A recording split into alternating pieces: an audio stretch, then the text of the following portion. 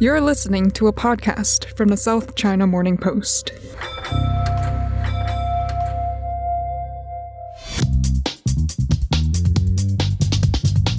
Hello, and welcome to the China Geopolitics Podcast. We've seen and heard a lot of discussion about whether or not we're entering a new Cold War between the U.S. and China over the past years. But this week we saw something that really did recall the frosty diplomacy of the 1980s. And that was when China withdrew its ambassador to the country of Lithuania, at the same time as telling the Lithuanian ambassador in Beijing to pack her bags and get on the plane back to Vilnius. Why? It's all about branding.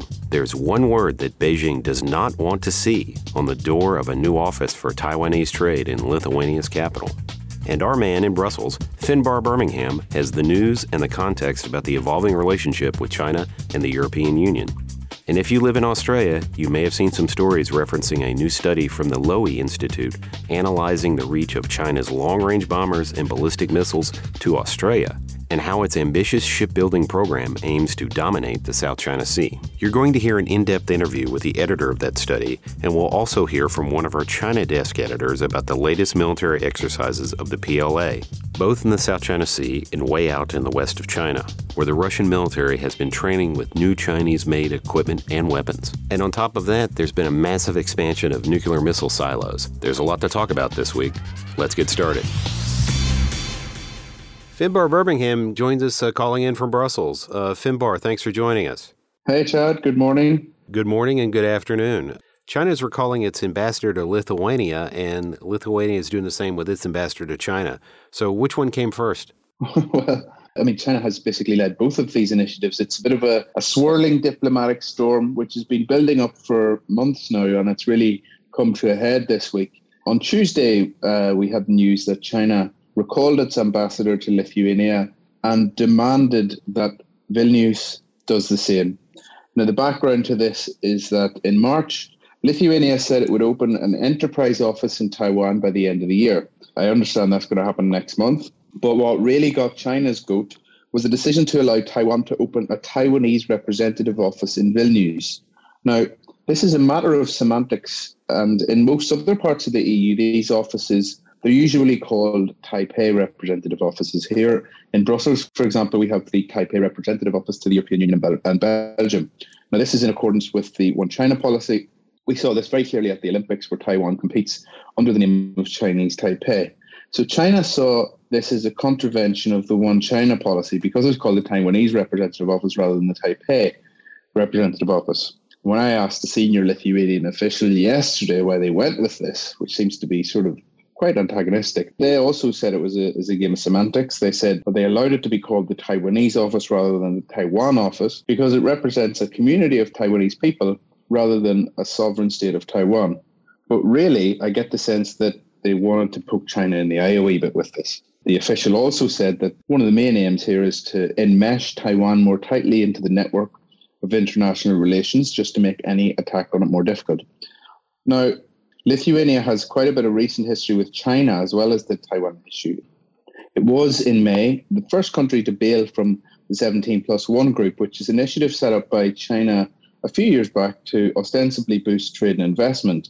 But in Vilnius, the government reckons this is a tool to divide and conquer in and among the European Union. It was sort of joined under a different administration, and the new administration, which took office at the end of last year, is much more hawkish on China. And they say that the economic promises have also not materialized. They would rather deal with China at an EU level or at a bilateral level rather than at this sort of grouping level. So that's a bit of background. Where are we now? China has ordered that Lithuania recall its own ambassador. Lithuania will recall its ambassador, I was told yesterday, but only after she completes her mandatory 3-week quarantine in Beijing. This is another wrinkle of detail. She only returned to Beijing following a summer break in Europe to begin her quarantine on Tuesday morning. On Tuesday afternoon, she was told she had to leave.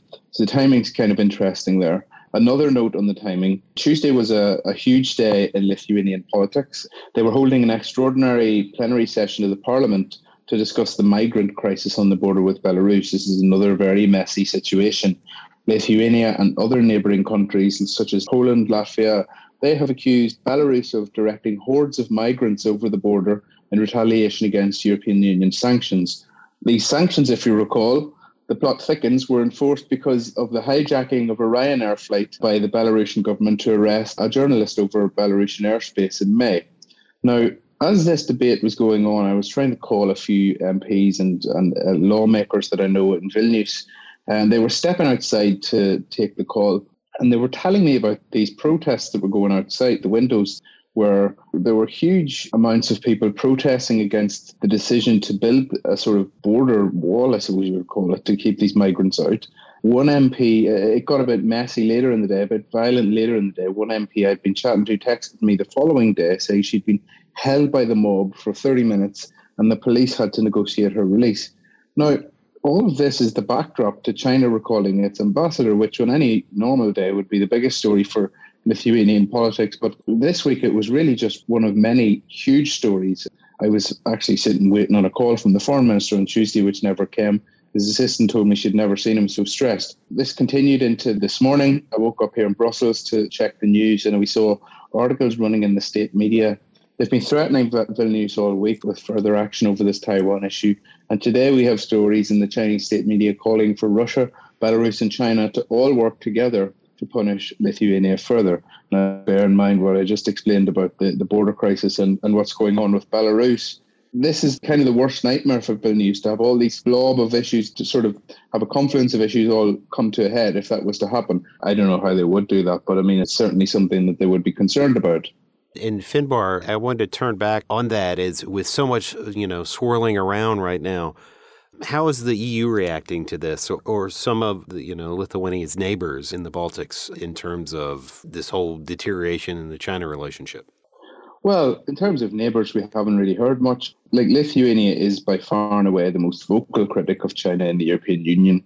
Most other states prefer to hitch their wagon to Brussels. They don't really want to put their head above the parapet because you can see what happens here. Like, if you are a vocal critic of China, it will come back to bite you in the behind at some point. The EU put out a statement on Tuesday after the announcement was made saying that they do not consider this a contravention of the One China policy and that this will inevitably affect EU-China relations. Now, I think Lithuania, when I spoke to a senior official yesterday, they're kind of hoping that China's desire to maintain a healthy relationship with the European Union will sort of temper any further action that China might take on Lithuania for this issue. But for what it's worth, they are expecting more. They are expecting Beijing to do something more. And in those sort of not so thinly veiled threats that have been appearing in the state media, they've been threatening to cut off diplomatic ties altogether with Lithuania. But we have seen the EU and the US, of course, come out and support Lithuania. They kind of have to. But, they've both issued statements, and that's about the height of it so far. I was speaking to a senior Latvian official yesterday as well, and they said that, yes, of course, they do support Lithuania. They do sort of share a lot of the concerns Lithuania have over China, but I get the sense that they're not really willing to go too strongly on that. They are, I think Lithuania is definitely the most vocal, and some quarters in Lithuania, I was speaking to the shadow foreign minister the other day, and he was saying that he considers the behaviour quite antagonistic, unnecessary. There's no need to sort of pick a fight with China over issues like this whenever you've got so many more, I guess, important issues closer to home, as I sort of outlined with the Belarus situation. So not everybody's on board with this assertiveness from Vilnius, but the government will not change tack. They've told me they will not. They're sort of determined to follow through with this. They're going to open their Taipei office in September. They've got a few irons in the fire as well, a few other things in the pipeline, which we shall hear more about in due course. In Finbarr, what should we expect as sort of the next course on this? I mean, are there sort of real ties in terms of economics between Lithuania and China where we could see tariffs, or is, saying maybe Lithuanian Airlines have to fly around China to get to Taipei? Do you have a sense of sort of what our next spot is in this? Not so sure, but we don't see too much economic dependence on China from Lithuania. Its exports to China are relatively low. This is part of the reason why I think it feels emboldened to do this. It doesn't sort of have the same. I mean, if you look at my own home country of Ireland, Ireland is one of the few countries to have a trade surplus with China. It sells a lot of beef, a lot of dairy, and so they sort of go out of their way not to say anything too controversial on China because they don't want to get cut off. Lithuania is kind of in the opposite court. They really have very little interdependence with China.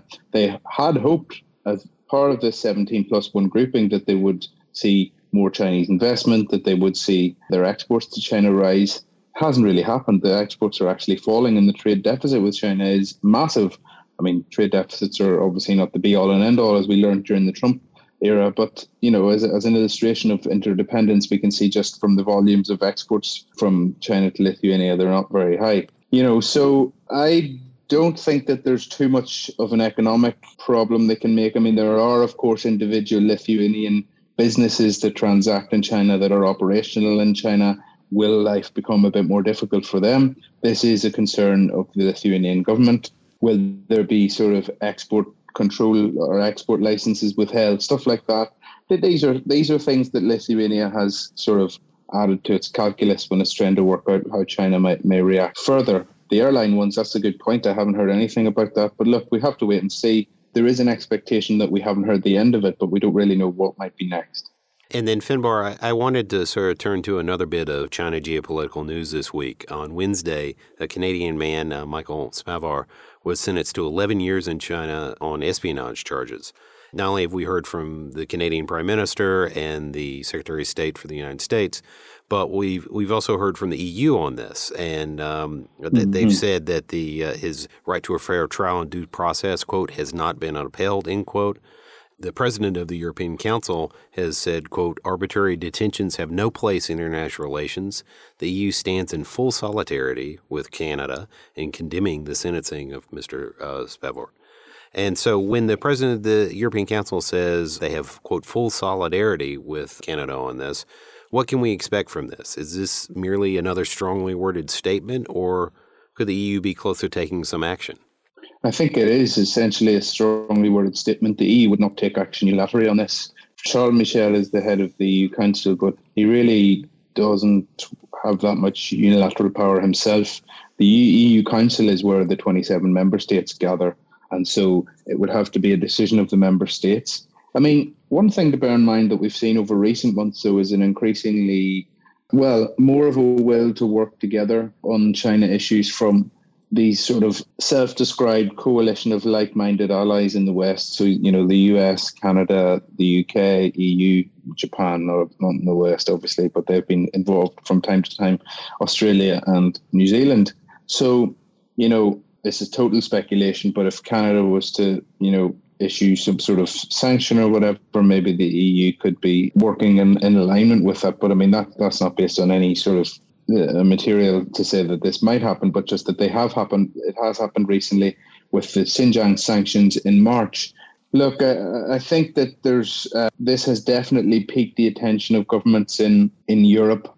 A lot of the behavior that China gets called out for, and a lot of the suspicions people have about how China operates in terms of human rights are being confirmed by issues like the Schellenberg trial the other day, or the sentencing the other day, where the Canadian was sentenced to death for drug dealing, and where Michael Spavor was sentenced to 11 years. These are being linked to the Meng Wanzhou Huawei executive case. And so it's confirming, I suppose, a lot of the suspicions people have here in Europe and that leaders have in Europe about how China deals with human rights issues. So if anything, it's a sort of bias confirmation. Whether we'll see any sort of firm legislative action from that, I really can't say at this point.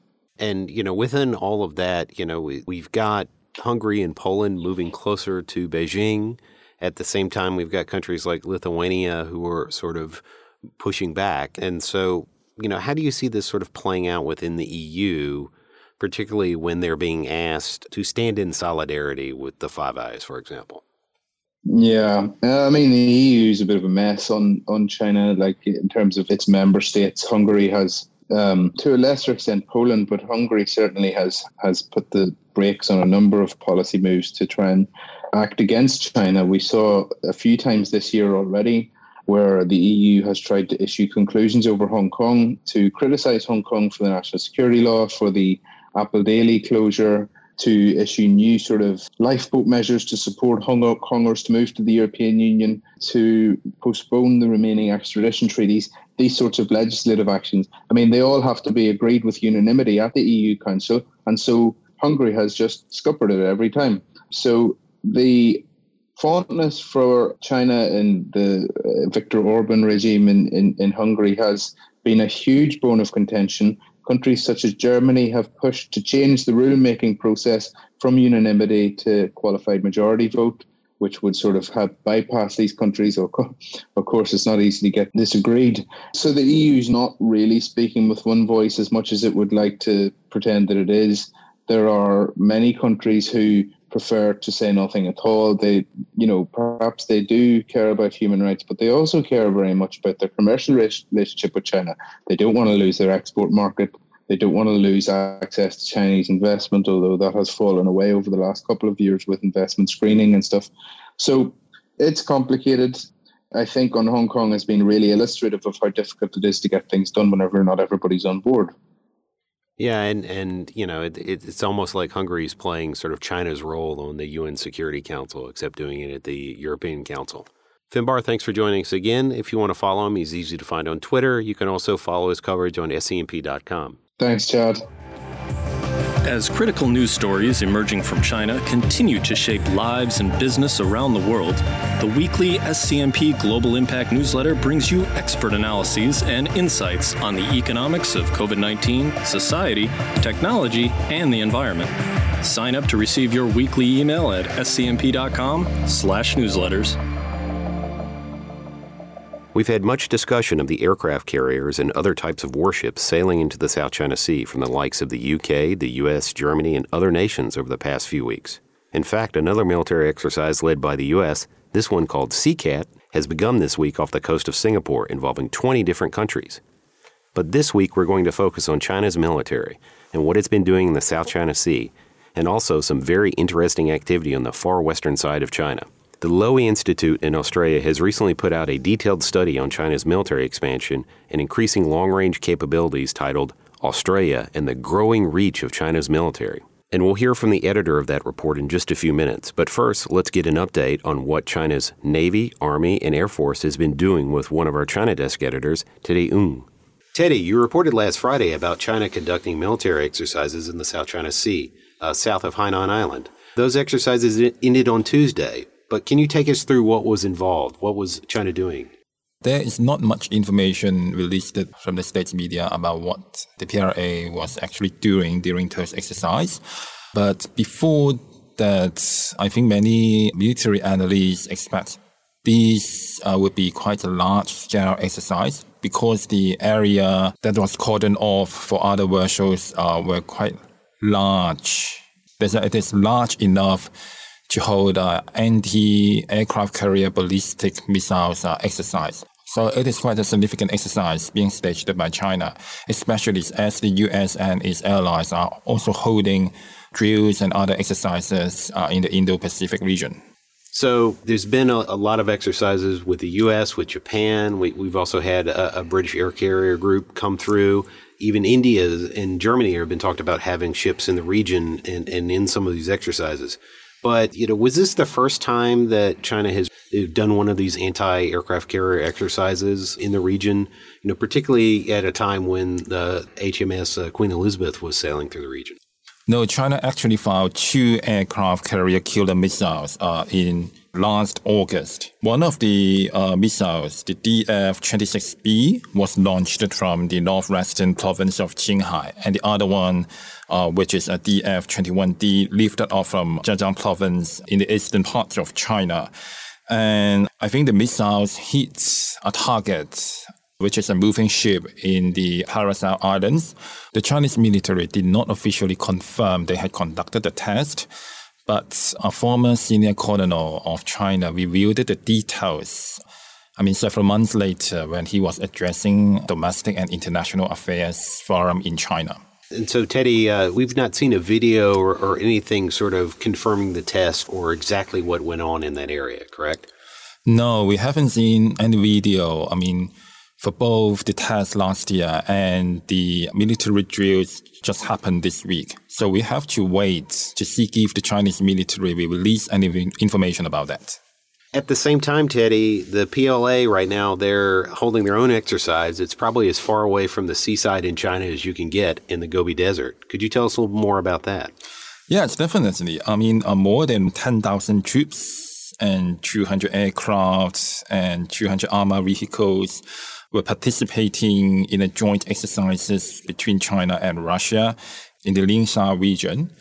And this is a kind of a 5-day exercises which started on Monday. And from Chinese state media reports, 81% of the weapons being used in the drill were brand new or advanced weapons.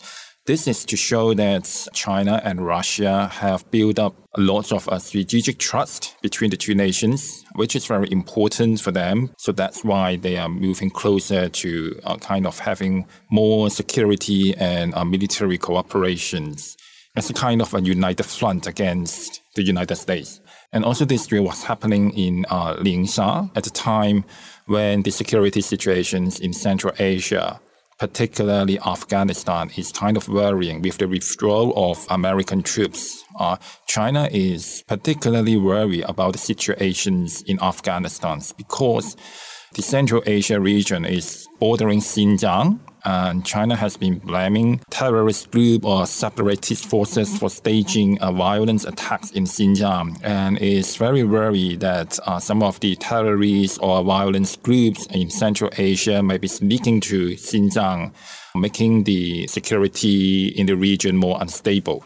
Yeah, it's right on China's doorstep there. And I wanted to ask, how common is it for Russia and China to have these sort of joint exercises? Is this something that we see often, or is this something we could see a lot more in the future? Well, China and Russia often have military drills, but what's special about this one is that it happens after the pandemic. So it's kind of showing that the military cooperation between China and Russia are going back to full swing after the pandemic. For the Russian side, it's also their first time to use so many new Chinese weapons in this large-scale exercise. Yeah, it's going to be something to watch, as there's lots of questions about Afghanistan and the stability of Afghanistan after the United States leaves. Teddy, thanks so much for joining us. Appreciate it very much. Thanks for having me. Sam Roggeveen joins us. He's the director of the International Security Program at the Lowy Institute. Sam, you're the editor of a recently published analysis looking at China's growing military capability through Indo-Pacific and the South China Sea, and it's particularly focused on Australia.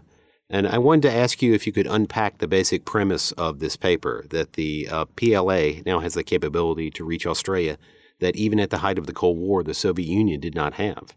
Right. Yeah. Look, I mean, as the editor here and as the person responsible for commissioning the paper, which we got an American, a very experienced American analyst, Tom Shugart, to write. Basically, my intention here was to bring a little bit more precision to the Australian debate about the PLA and about the expansion of Chinese military capabilities. So my feeling as an observer and as a participant in that debate here in Australia is that it's talked about in very broad general terms, and the idea that Australia is for the first time facing a great power which is not also an Australian ally. So that is a first for us, and that is an important challenge. But there wasn't enough sort of precision about, well, what exactly does this mean? What military capabilities could China bring to bear against Australia? And I should stress that the focus of the paper is very much on capabilities. It's not on intent. And the author, Tom Shugart, is very clear to talk about the fact that, well, just stating the obvious, China and Australia are not enemies. In fact, we have a very close trading relationship. China's our most important trading partner. But of course, defence policy in this country and every country is always built on the idea of capability rather than the intent. What could go wrong? What could be used against us in the worst case? And so that's what this paper tries to explore. And Sam, I wanted to sort of go back to that point about sort of the economic relationship, because during the Cold War, the USSR and Australia didn't really have an economic relationship. But, Beijing and Australia, have a very, very tight relationship. And we've seen, a tariff war in recent years and, such a dependence on it. So could you sort of unpack the economic relationship and how complicated that makes this when you sort of think about military? Yeah, that is to me the critical difference between the situation we're in now and the Cold War, which is that Australia, not just Australia, but every country in the region in Southeast Asia and Northeast Asia has a high level of economic integration with China, which is an economy that is already far larger than the Soviet Union ever was.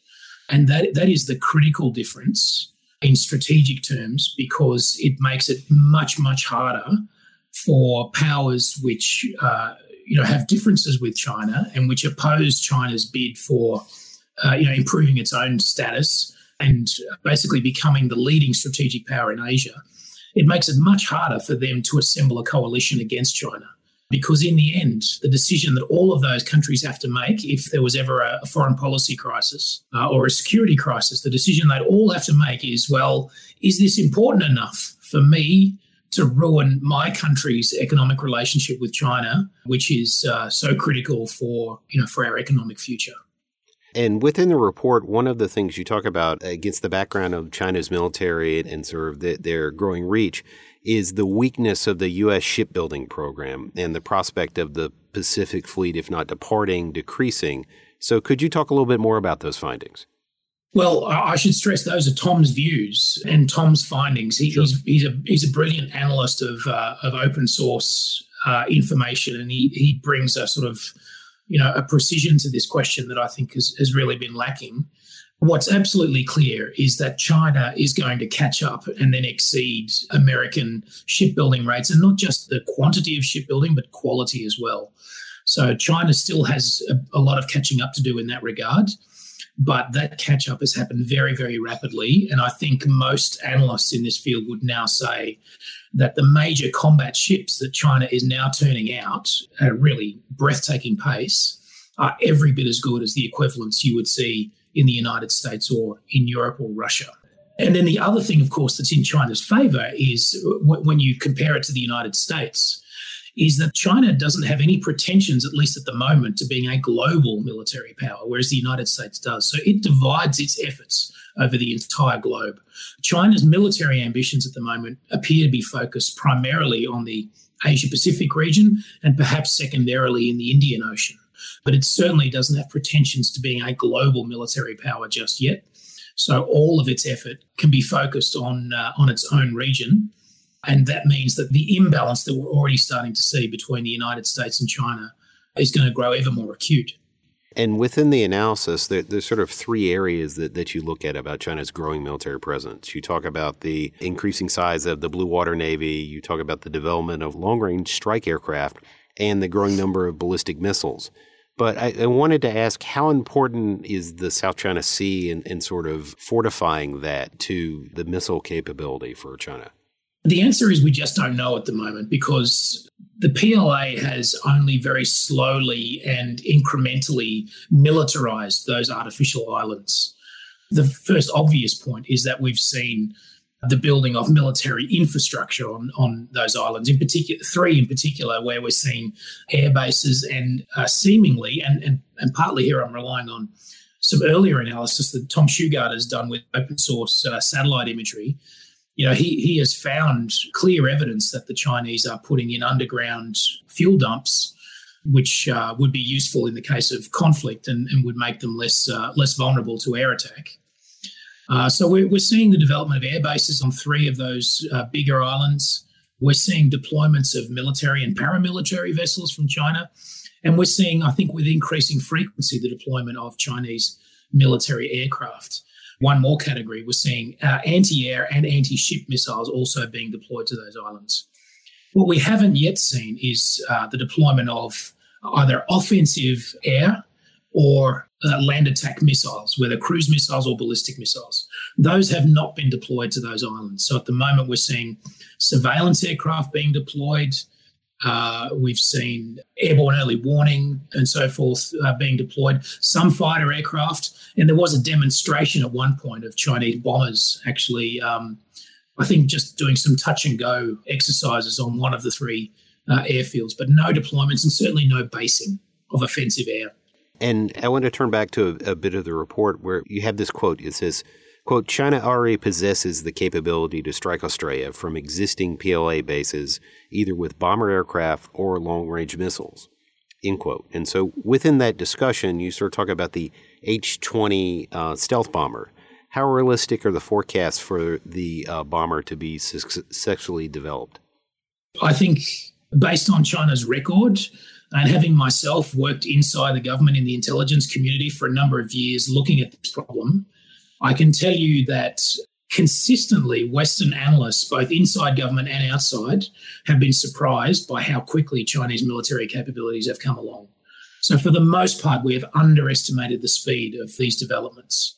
In some specific cases, China continues to lag, but for the most part, the pace of Chinese military technological developments has been underestimated. So I would put nothing past them. I would expect that the H-20 will be successful, will be produced at some volume, which could be perhaps in the several hundreds, and it will be a strategic range bomber. And do you think it will be sort of the equivalent of the U.S. and their B-1 stealth bomber forces, or? Well, I think, at the moment, the United States fields the B-2, which is the stealth bomber, strategic bomber, and it also is about to field, or at least it's in development, the B-21, which is essentially the successor to the B-2, and also will, I believe, replace many of the B-52s and B-1Bs that the American Air Force now has. I would expect, it would be roughly consistent with the stage of development in China's military-industrial complex if the H-20 was somewhere in between the B-2 and the B-21 in technological terms and in capability terms.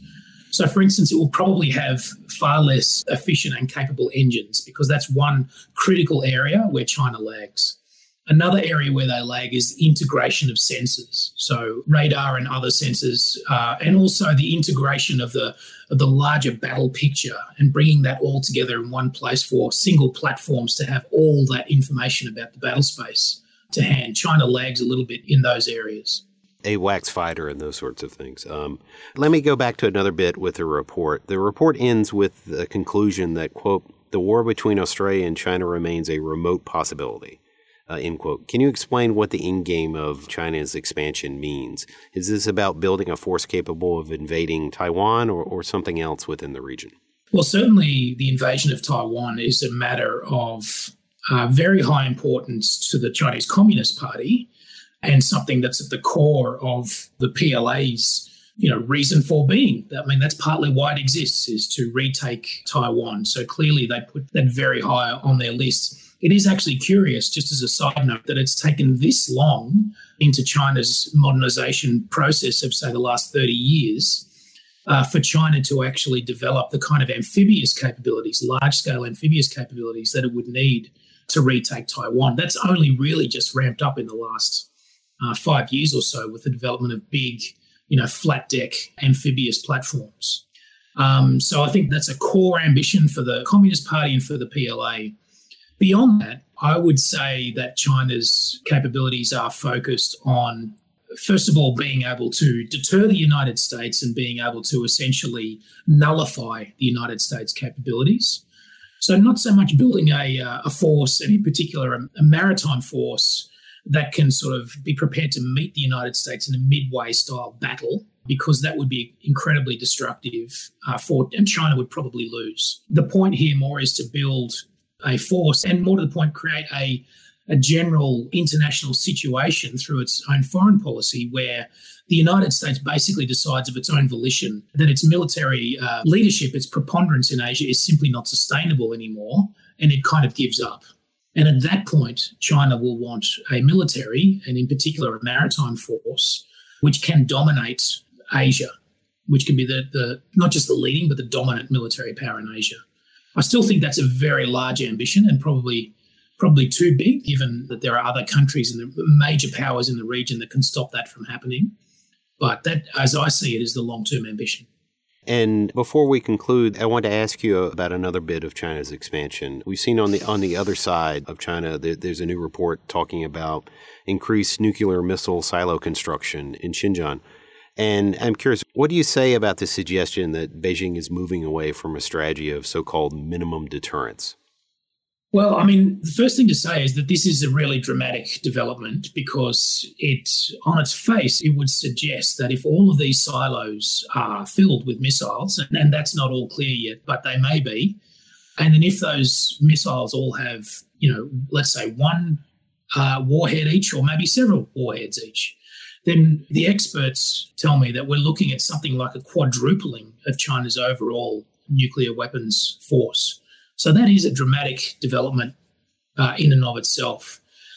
Look, it's possible that China may simply be redefining the term minimum deterrent and redefining it in such a way that, well, first of all, they see the prospect of confrontation with the United States as being more likely, in which case they may feel a greater sense of assurance from having a larger force. Maybe they've also made a judgment about the capabilities of America's missile defense systems, or the public information on that tends to be that those systems, particularly the systems that are based in Alaska and in California to intercept long-range missiles, that those are still far from, really fully capable and have lots of holes in them. But China may view things differently and decide that it wants a greater ability to overwhelm those defenses. I wanted to ask just about, given the location where these are being built, is that also sort of a NATO check? Because I don't know if there's a capability to reach Europe from there, but it's a lot closer than, say, California. Off the top of my head, I would say that the range of any new ICBM would certainly be capable of reaching targets in Europe, but I doubt that that's the motivation. I think the motivation has more to do with the range of America's conventional weapons. So, for instance, cruise missiles that fired off American submarines, are close to China's shores in the Pacific. So China wants to maintain a missile fleet that is out of range of those kind of weapons, and therefore can offer China a guaranteed second strike capability. Sam, thank you very much for joining us. This has been very informative. Appreciate it. Thank you very much.